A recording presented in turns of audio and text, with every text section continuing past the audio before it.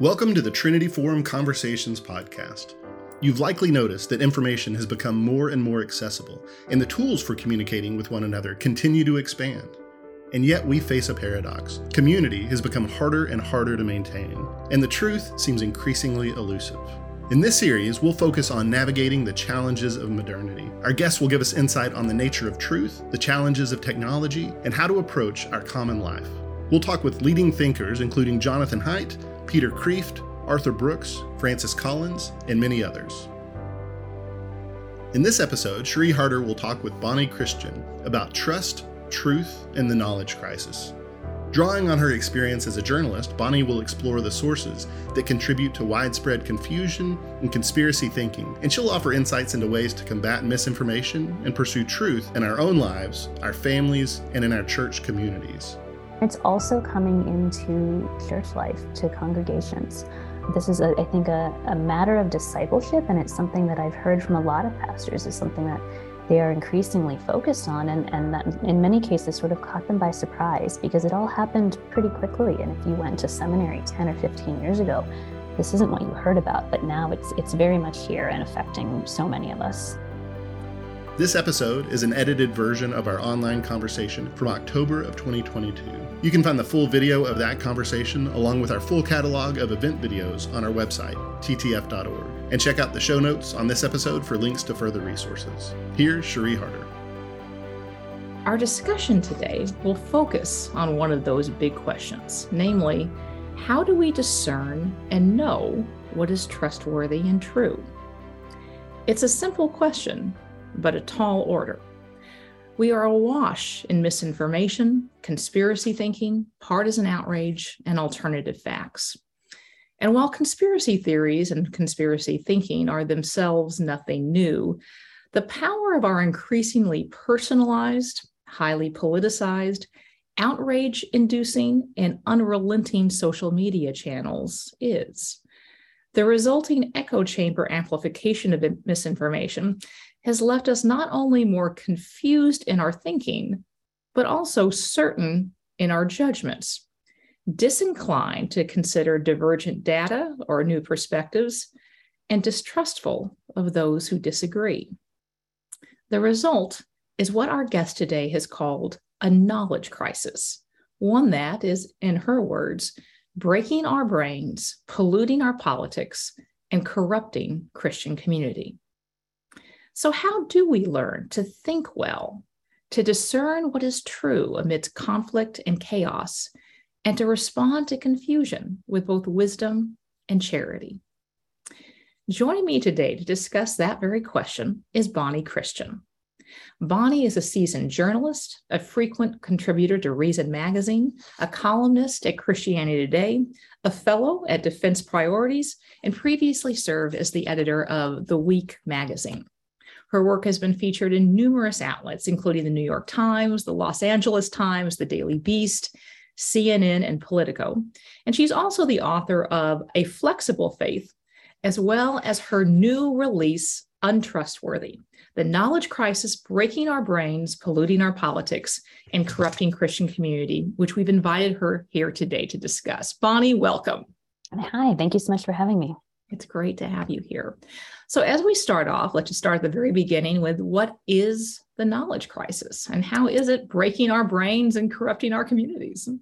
Well, the knowledge crisis, I think, is that very, unfortunately, familiar sense of unease or uncertainty that a lot of us feel these days as we attempt to engage in, especially online media, social media, not exclusively though, and especially, but again, not exclusively political media.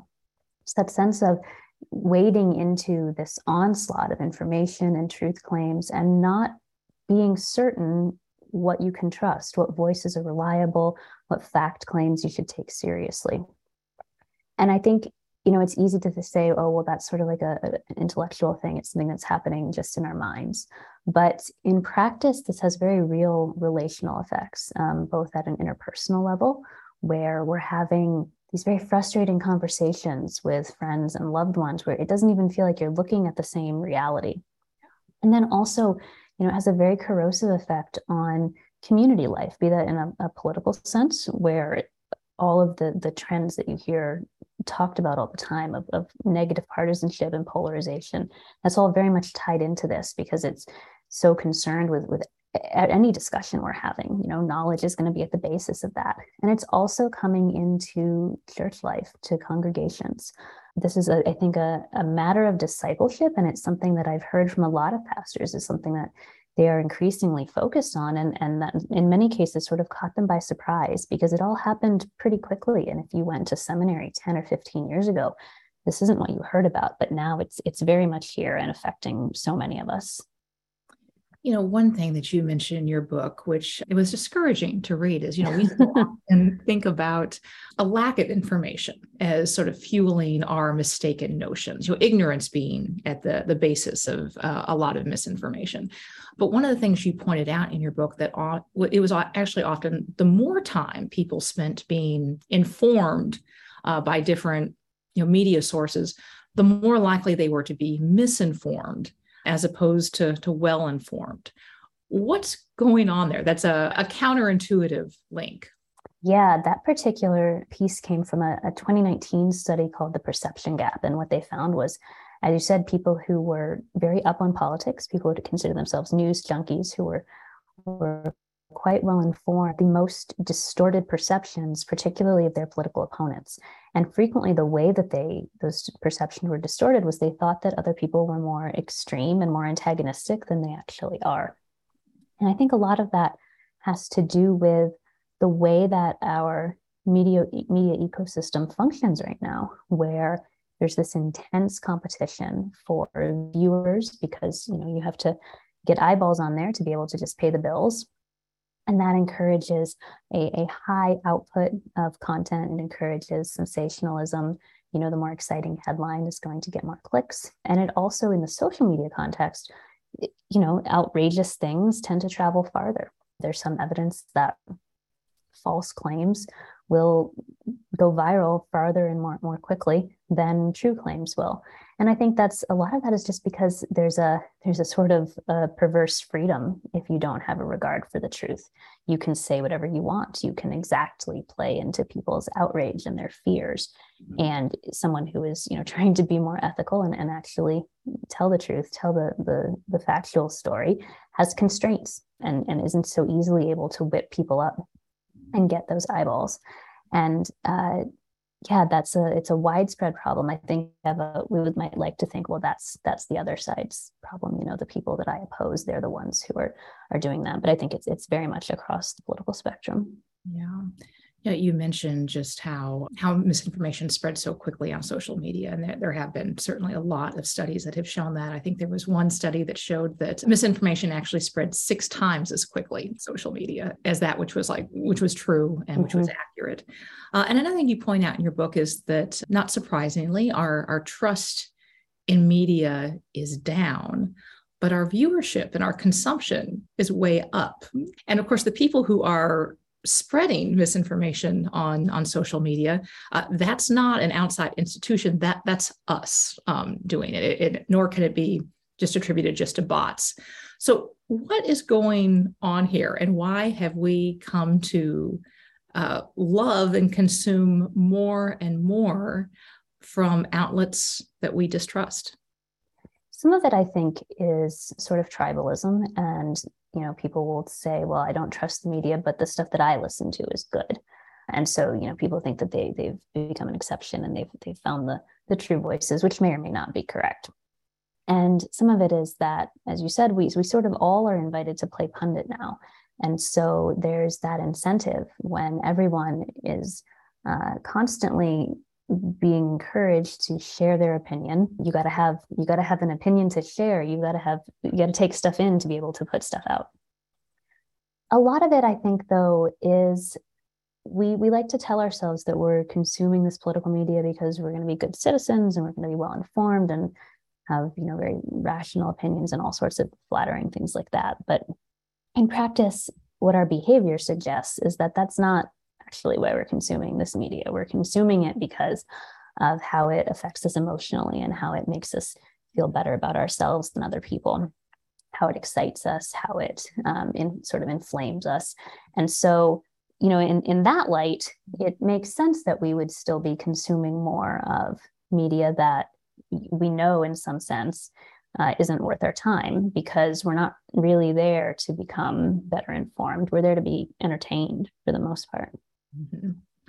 In addition to the counterintuitive finding that your book talks about, whereas the more we consume, the more likely we're being misinformed, there's another sort of inversion of what one might expect, which is, while our trust in different institutions and media, even in the information we receive, has gone down, that hasn't led to a greater discernment, or that kind of skepticism hasn't necessarily always been applied in wise ways towards concentrations of power or the like, but is actually instead, the more distrustful we are, strangely, the more gullible we have become in terms of believing even stranger things. I would love to kind of hear you talk a little bit about that phenomenon and why that might be. Yeah, so I'm a libertarian, as anyone who Googles me will find out, and I'm certainly not anti-skepticism. I think skepticism is one of the healthiest habits of American politics and one of our better inclinations. The problem that we have now is that it's not a healthy skepticism in many cases. It's much more cynical. It's much more reflexive. It's not really informed by anything so much as just a knee-jerk reaction.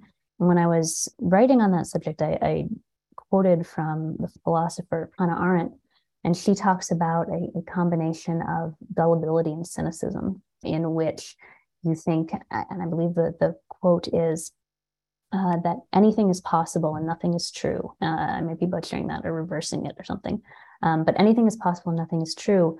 It's gullibility and cynicism at once. And so the way it works is it's a very convenient posture to take, I think. And it's very conducive to motivated reasoning, where if someone presents you with, a truth claim or a story that you don't want to be true, you can simply dismiss it, right? Because, well, you can't trust those people. That doesn't make any sense. Like, why would you believe the media? It's fake news. But if there's some outlandish claim, or, not outlandish, but in many cases, some outlandish claim that, makes sense to you, that paints people you oppose in a bad light, that you want it to be true, well, then you can sort of take a posture of, you can't prove it. You can't prove it's not true. You weren't there. You didn't see this not happen. It's possible. And so it's when we have such a deluge of information coming at us all the time, I think it's easy to fall into that sort of pick and choose mindset, where you just sort of select things not based on any real careful assessment that you've done, because in many cases you can't. There's just too much to assess. And so you default into that more convenient approach of being cynical and overly skeptical about things you don't want to be true, and then being, very trusting in a sense, and then to the point of gullibility about things you do want to be true. Mm-hmm. One of the things you point out is just how closely trust and truth are related. Mm-hmm. And, and of course, there are good reasons why some institutions, as well as some media outlets, have earned the mistrust that they receive. And there have been conspiracy theories that were true, conspiracies that have happened. One thinks of Watergate and mm-hmm. others. And so, of course, the big question becomes, how does one distinguish whom to trust? And would be curious, how does one choose wisely whom to trust, not only on a personal relationship or a personal level, but more on an institutional level? That's a huge question, and not sure it's one I can answer very succinctly. I think a lot of it has to do with developing sort of a feel for truth. An analogy I like to use is when you're browsing in the store, can you sort of feel the difference between cotton and polyester? It's something you get right away, and that it might be sort of difficult to, if someone sat you down and said, okay, explain to me what feels different here. You might have trouble verbalizing it, but you feel it. And so I think developing that feel for truth and also for untruth is really important. And that's something that takes time and takes a context of good habits and good community and other wiser voices sort of, to build upon and to guide us. And so something I think that is really useful in that regard can be finding voices that you trust from maybe outside of our own time, where it's not so wrapped up in the current debates, right? Because it's someone who didn't live during the current debates. And when we're looking at reading or listening or what have you, someone who's not speaking about the fights that we're so wrapped up in, I think that can help make it easier to sort of figure out, is this truthful? Does this make sense? Is this person reliable and trustworthy? Mm-hmm. And then to begin from there. That's a good place where it's not so high stakes. It's not so immediate. It's not about anything that you need to do something about right now. Start there and start developing that feel for truth, and do that hopefully in the context of a good community. And then, as you have that sense, maybe move out into more contemporary situations where it's a little bit more urgent. Yeah. You've talked about the knowledge crisis or the epistemic crisis that we are in, as we so often think of it as an intellectual problem primarily, or a political problem. Mm-hmm. But you've also argued that it is both an emotional and a spiritual problem. How so? Well, I think it's an emotional problem in the sense that, I've mentioned we like to think of ourselves as very rational. We sort of just thought things through, and we're all little Sherlock Holmeses in forming our political opinions, right? But in practice, that's not how humans are. And there's not that very tidy dividing line between emotion and reason. And so a lot of times when we're dealing with especially relational conflicts related to this crisis, we have this idea that we're going to argue someone out of their wrong beliefs. And we're just going to, we're going to sit down and we're going to have this reasoned conversation. And they're going to say, I see now that I was wrong and you're right. And I now believe what you believe. That doesn't work in the vast majority of cases, because that's not how those beliefs were formed. It's much more about inclinations and instincts, and what do your friends believe, and what do people you dislike believe. And so when we try to separate those things out, number one, we're deluding ourselves about our own behavior, but we're also setting ourselves up for more conflict and more frustration and more difficulty in understanding why other people behave the way they do. And I think that in turn, when someone does something that you think is just unintelligible, that's frightening. To just not be able to fathom why someone would behave the way they would. And so then that, it becomes a very vicious cycle of, we can't understand one another. We can't understand why someone else doesn't think the way they do. And that encourages our fear and anger, and it goes on and on. As far as a spiritual crisis, as Christians, it concerns truth. We think of ourselves as people of truth. And yet here we are having these often very intense debates, even within congregations. There are stories of churches splitting over this stuff, or of pastors leaving or being ousted over disagreements about this sort of thing. I don't think that we can separate truth and love. Scripture connects those very frequently, truth and love, as things that interact with one another, and that how we're pursuing truth will affect how we are loving one another. And so it is, I think, very much a spiritual crisis and a matter of discipleship, and a matter of discipleship that is quite new and that wasn't on our radar relatively recently. And that intensifies the problem, because it's just not something that most of us anticipated, needing to address in church context. It's a fresh problem that previous generations didn't have the same technological context, and it's pretty rare that there's a discipleship problem that previous generations didn't already struggle through. But here we do have something, I think, legitimately new. Yeah. You mentioned fear and anger, and the anger part is quite obvious, but fear often seems to be the source of a lot of conspiracy theories. And there are a lot of studies out there showing that, kind of Americans in the aggregate have remarkably elevated fear levels around their fellow citizens. If one looks at polls just of political partisans, more than 80% of partisans on either side believe that the other side is brainwashed and evil and out to get them. And, of course, I'm sure there are folks out there with ill intent, but, presumably it's not half of the country out to get the other half. And unfortunately, there doesn't seem to be much difference in Christian versus the larger populace, at least by the polls. Why are we so convinced that our fellow citizens are intent upon our own destruction? I think a lot of it is that inability to sort of fathom how the other side could come to the conclusions that they have reached. There's this concept in psychology called theory of mind, and it's basically in a normal adult human brain, you should be able to sort of game out how someone reached their conclusions and understand, even if it's not the conclusion that you would reach or the decision you would make, that they have, different inputs, different experiences, different beliefs, different wants, etc. Little kids don't have this all the way yet, and it can be very funny to watch them try to, figure out like, why would you do that? And I think in politics, we are sort of losing that capacity in a lot of ways, where we just truly can't understand how the other side could come to the conclusion they've come to. And you think in like foreign policy, we'll talk about like, is Kim Jong-un a madman, right? Because that's frightening, that sense of we can't parse out we can't anticipate what he's going to do next. And I think it's where we sort of see each other with that same mystification. And I think a lot of that is exacerbated by just the loss of sort of normal community life, especially in institutional contexts where you would see each other every week at church. You would see each other at some sort of like neighborhood club or, volunteer association or bowling, to reference the famous book.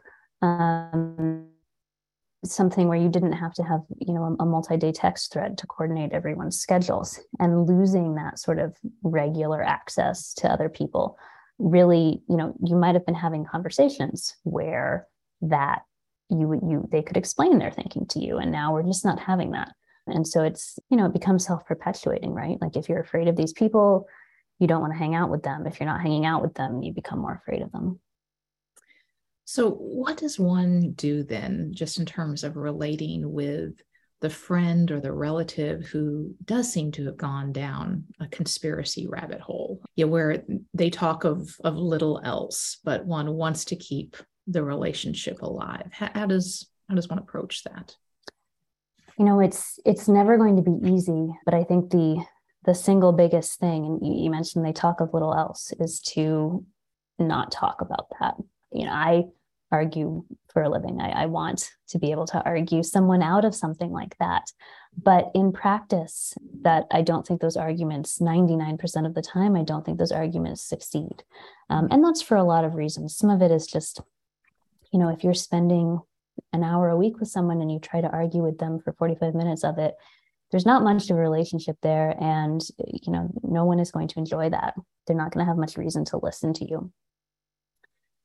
A lot of it though is, the way that a lot of conspiracy theories work, especially now, is they're not a carefully reasoned thing. There's not all these specific pieces of evidence that you could show are false, right? It's just sort of a mindset and a posture of that negative skepticism, that very cynical mindset that we've discussed already. And so an argument, maybe you do win the argument about one specific thing. It doesn't matter. A new piece will rise up in its place. And so far more productive than arguing, I think, is to have conversations about other things. And those will function to remind that loved one about all of the good and indeed better things in the world that exist outside this framework into which they've gotten entangled. So, talk about your kids, your dog, your vacation, your jobs, whatever. Literally anything is better. And the time that you're spending talking about those things and focusing on better things that are not just, this sort of like self-consuming paranoia, all of that is a win. Just the fact of the conversation is a win, because it's not time that they're spending digging deeper into this mindset. And, it's a long game. It's not, I think we sort of want to have a short timeline on, maybe I spend a couple months really focused on this and then it's all better. It might be years, it might be a lifetime, but the more you can spend diverting their attention to other things, the better. You've argued that the likelihood of systemic reform of this new problem is relatively small, and if it comes, it probably won't be all encompassing, which means that we will need to change ourselves rather than waiting for systems to change. But of course, a lot of the problem is ourselves, and even those of us who very much want to think and live wisely and well and be discerning. It is so easy to get sucked into the echo chamber with feeds that reinforce all of our biases and confirm, those who are villains. And of course, blind spots are called that because we are blind to them, even if we are very inquisitive. Towards the end of your book, you mentioned different formational habits that help one both resist that mindset and be more discerning. What are some of those? Yeah, so the analogy that I give is, if you think about a Gothic cathedral, it's got beautiful windows. Those windows are like the virtues that we need to develop, intellectual virtues, to be able to engage in this media environment well, or in many cases to disengage to a degree and actually be able to maintain that. But of course, the windows don't stand up by themselves. You need the stone walls, and these are habits, and these are things that we can much more directly affect and choose to adopt than virtues. Unfortunately, you can't just decide, I have this virtue now. It would be so nice if you could. So a lot of the habits are very much concerned with how we're spending our time, where we're putting our attention, what voices are we habitually listening to. Something that I heard over and over again from pastors, even before I started writing this book, but then also in my research, was nearly verbatim. I get an hour a week with my congregants, but Facebook or Twitter or CNN or Fox News or what have you gets them for 15, 20, 30 hours.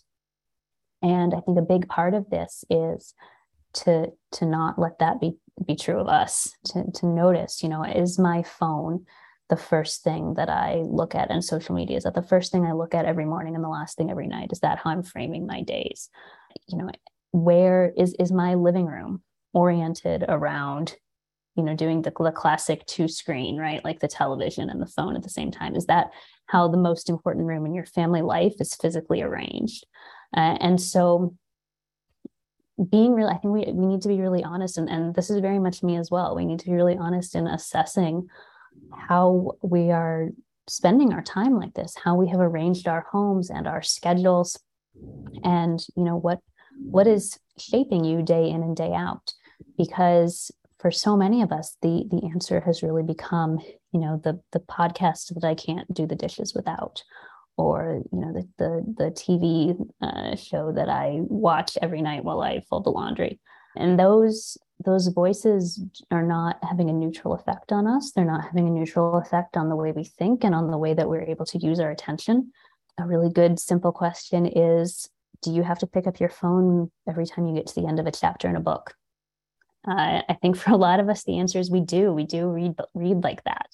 And so just making that assessment and then beginning to reorient our days in a more purposeful way so that this does not eat up our lives is, I think, a very concrete way to begin, and something that all of us can, and again, myself included, should do.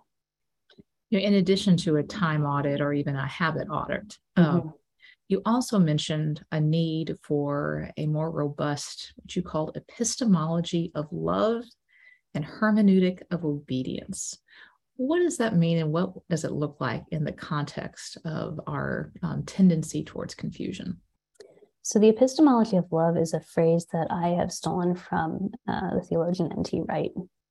And his argument is that a lot of times when we're trying to acquire knowledge, we veer into sort of like trying to reach an impossible objectivity where you just want to sort of be like a blank slate, and there's going to be none of your own influence. There's going to be, you're going to be an inhuman robot just picking up facts. Or on the other hand, we sort of go into, just complete subjectivity, saying, I want to find out what's true for me, what seems right to me.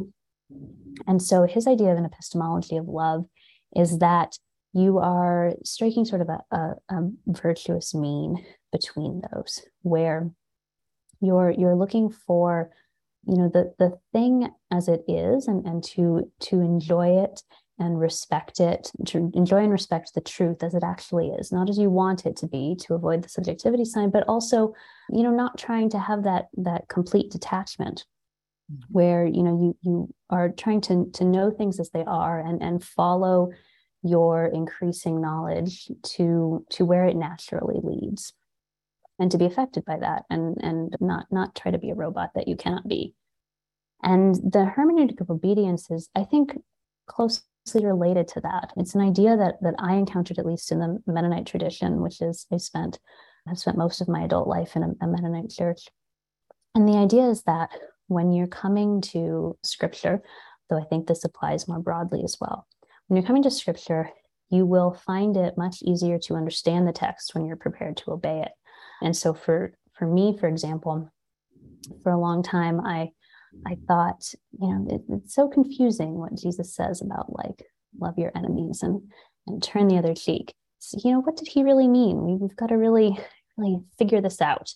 And having ended up in a Mennonite church, it probably won't surprise you that I now think what he meant was love your enemies and turn the other cheek.